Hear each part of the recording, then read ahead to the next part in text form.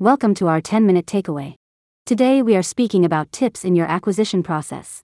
First, time management. The biggest enemy of an acquisition entrepreneur is time.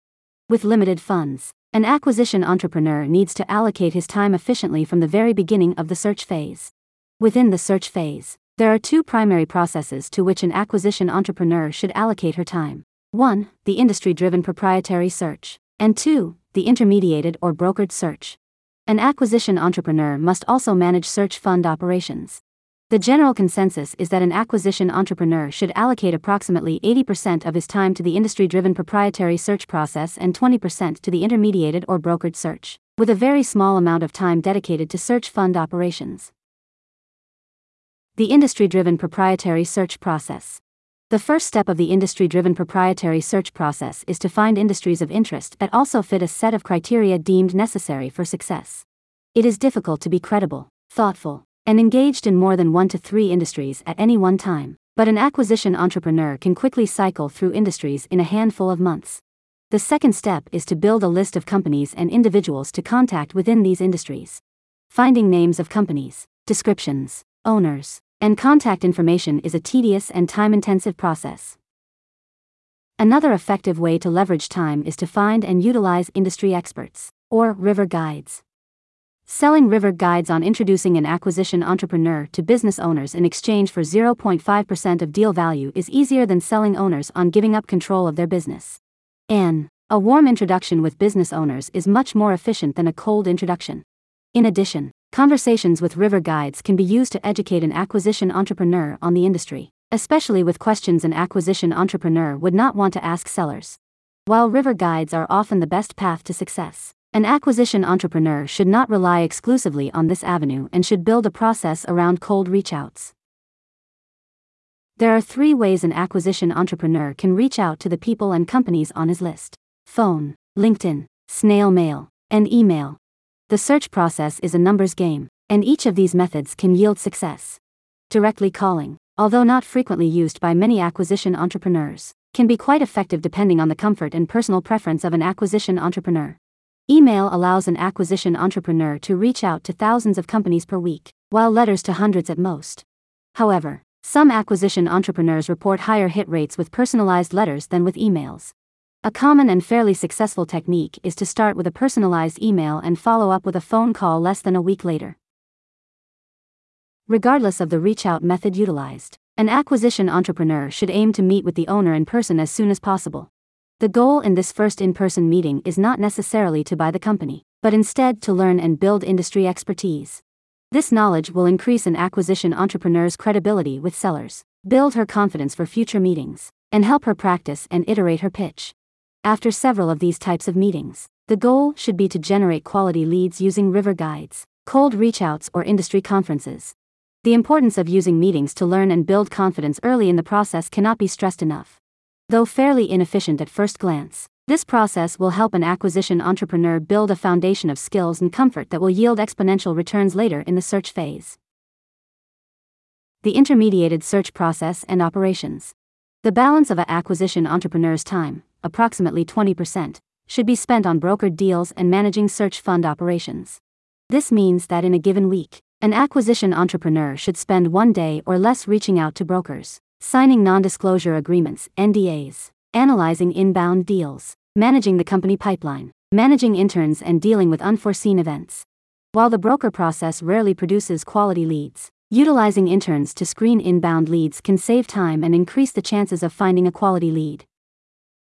In addition to creating a few interesting opportunities, an acquisition entrepreneur can use the broker process to come up with new industries to analyze and research. To this end, in the very beginning of a search, an acquisition entrepreneur may consider spending a bit more time on the brokered process. An acquisition entrepreneur should beware of the tendency to spend too much time analyzing deals, especially when she has not yet qualified the seller. It is critical to avoid going too far down the path before understanding whether the owner is a seller. Though analyzing deals is often more fun and interesting than reaching out to companies, it will detract an acquisition entrepreneur from the search process. An acquisition entrepreneur should decide whether to work on a daily schedule or a weekly schedule, in which every day, or week, looks the same. This helps an acquisition entrepreneur maintain focus. Typical schedules may look like the following. 1. Meet with team to discuss work plan for the day and ensure team alignment. 2. Read up on industry or company to prepare for calls, 5 to 15 minutes to get smart. 3. Start owner and broker calls, 2 to 6 calls or meetings in the day. 4. Respond to emails and clear inbox. 5. Conduct industry research, reading, Googling, checking recently closed deals in late-stage VC and growth equity, brainstorming. 6. Check that reach-out emails are ready to be sent for the evening or next morning. Let's talk about metrics and benchmarks. The search process has one goal: to buy a business, and it takes an acquisition entrepreneur approximately 2 years to accomplish this goal. Working with a goal that is 2 years away can be mentally taxing and exhausting. Thus, in addition to building a structure to her weekly schedule, an acquisition entrepreneur should create objectives and benchmarks for the short term, instead of 2 years away. This can help make the process more palpable and less tiring. In order to get 5 high-quality in-person meetings per month, an acquisition entrepreneur should come up with an appropriate funnel. Below is a sample funnel. There will most likely be additional steps between some or all of the milestones above, for example financials review, valuation, pricing conversation. It is difficult to create benchmarks for all of these milestones because the numbers will vary widely between acquisition entrepreneurs depending on their specific tactics, for example email versus postal mail, and schedules. With this important caveat, below is an example of the first-year results of one acquisition entrepreneur with a postal mail approach. Initial reach out, 3, 404. Response, 256. Positive follow-up, 124. In-person management meetings, 25. Pricing conversation and indication of interest, 16. LOIs sent, 4. LOIs signed, 2. Another tip is to have an IOI template ready. This is a marketing document that explains why you are the best possible owner for this business. All you need to do is edit the valuation range, seller financing components or other structural assumptions. At Offers.ai, we have included tools and templates that make this process simple and automated. Finally, LOIs. There is generally a misconception among new acquisition entrepreneurs that a letter of intent is a big deal, and that an acquisition entrepreneur needs to make sure the deal is nearly perfect before presenting an LOI to the seller. Successful acquisition entrepreneurs are often ones who have signed LOIs in the first year of their search. As such, acquisition entrepreneurs should not make a big deal out of the LOI process. This is not to say that an acquisition entrepreneur should not make every effort to include crucial deal points in the LOI, such as referencing a seller note or specific due diligence concerns. However, an acquisition entrepreneur should not waste unnecessary time or energy on the LOI. Given the uncertainty involved in the search process, an acquisition entrepreneur should aim to have multiple opportunities to close a deal. The bar to acquire a company is much higher than the bar to get a company under LOI. Below are the 3 criteria an acquisition entrepreneur should review when deciding whether to present an LOI to the seller. 1. Company is in an industry the acquisition entrepreneur knows and likes, a big and growing industry, huge safety net. 2. Company has many of the key ingredients for success. For example, recurring, contractual revenue, history of profits and growth, low CapEx, high EBITDA margins, EBITDA of 2 to 4 million. Seller dynamic is positive.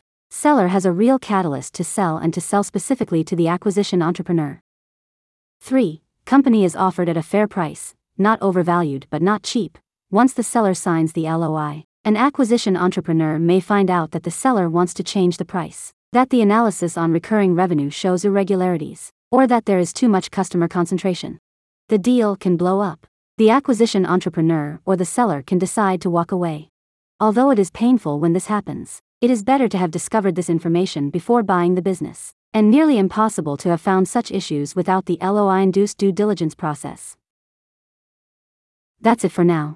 Hope you enjoyed these tips on accelerating the search process.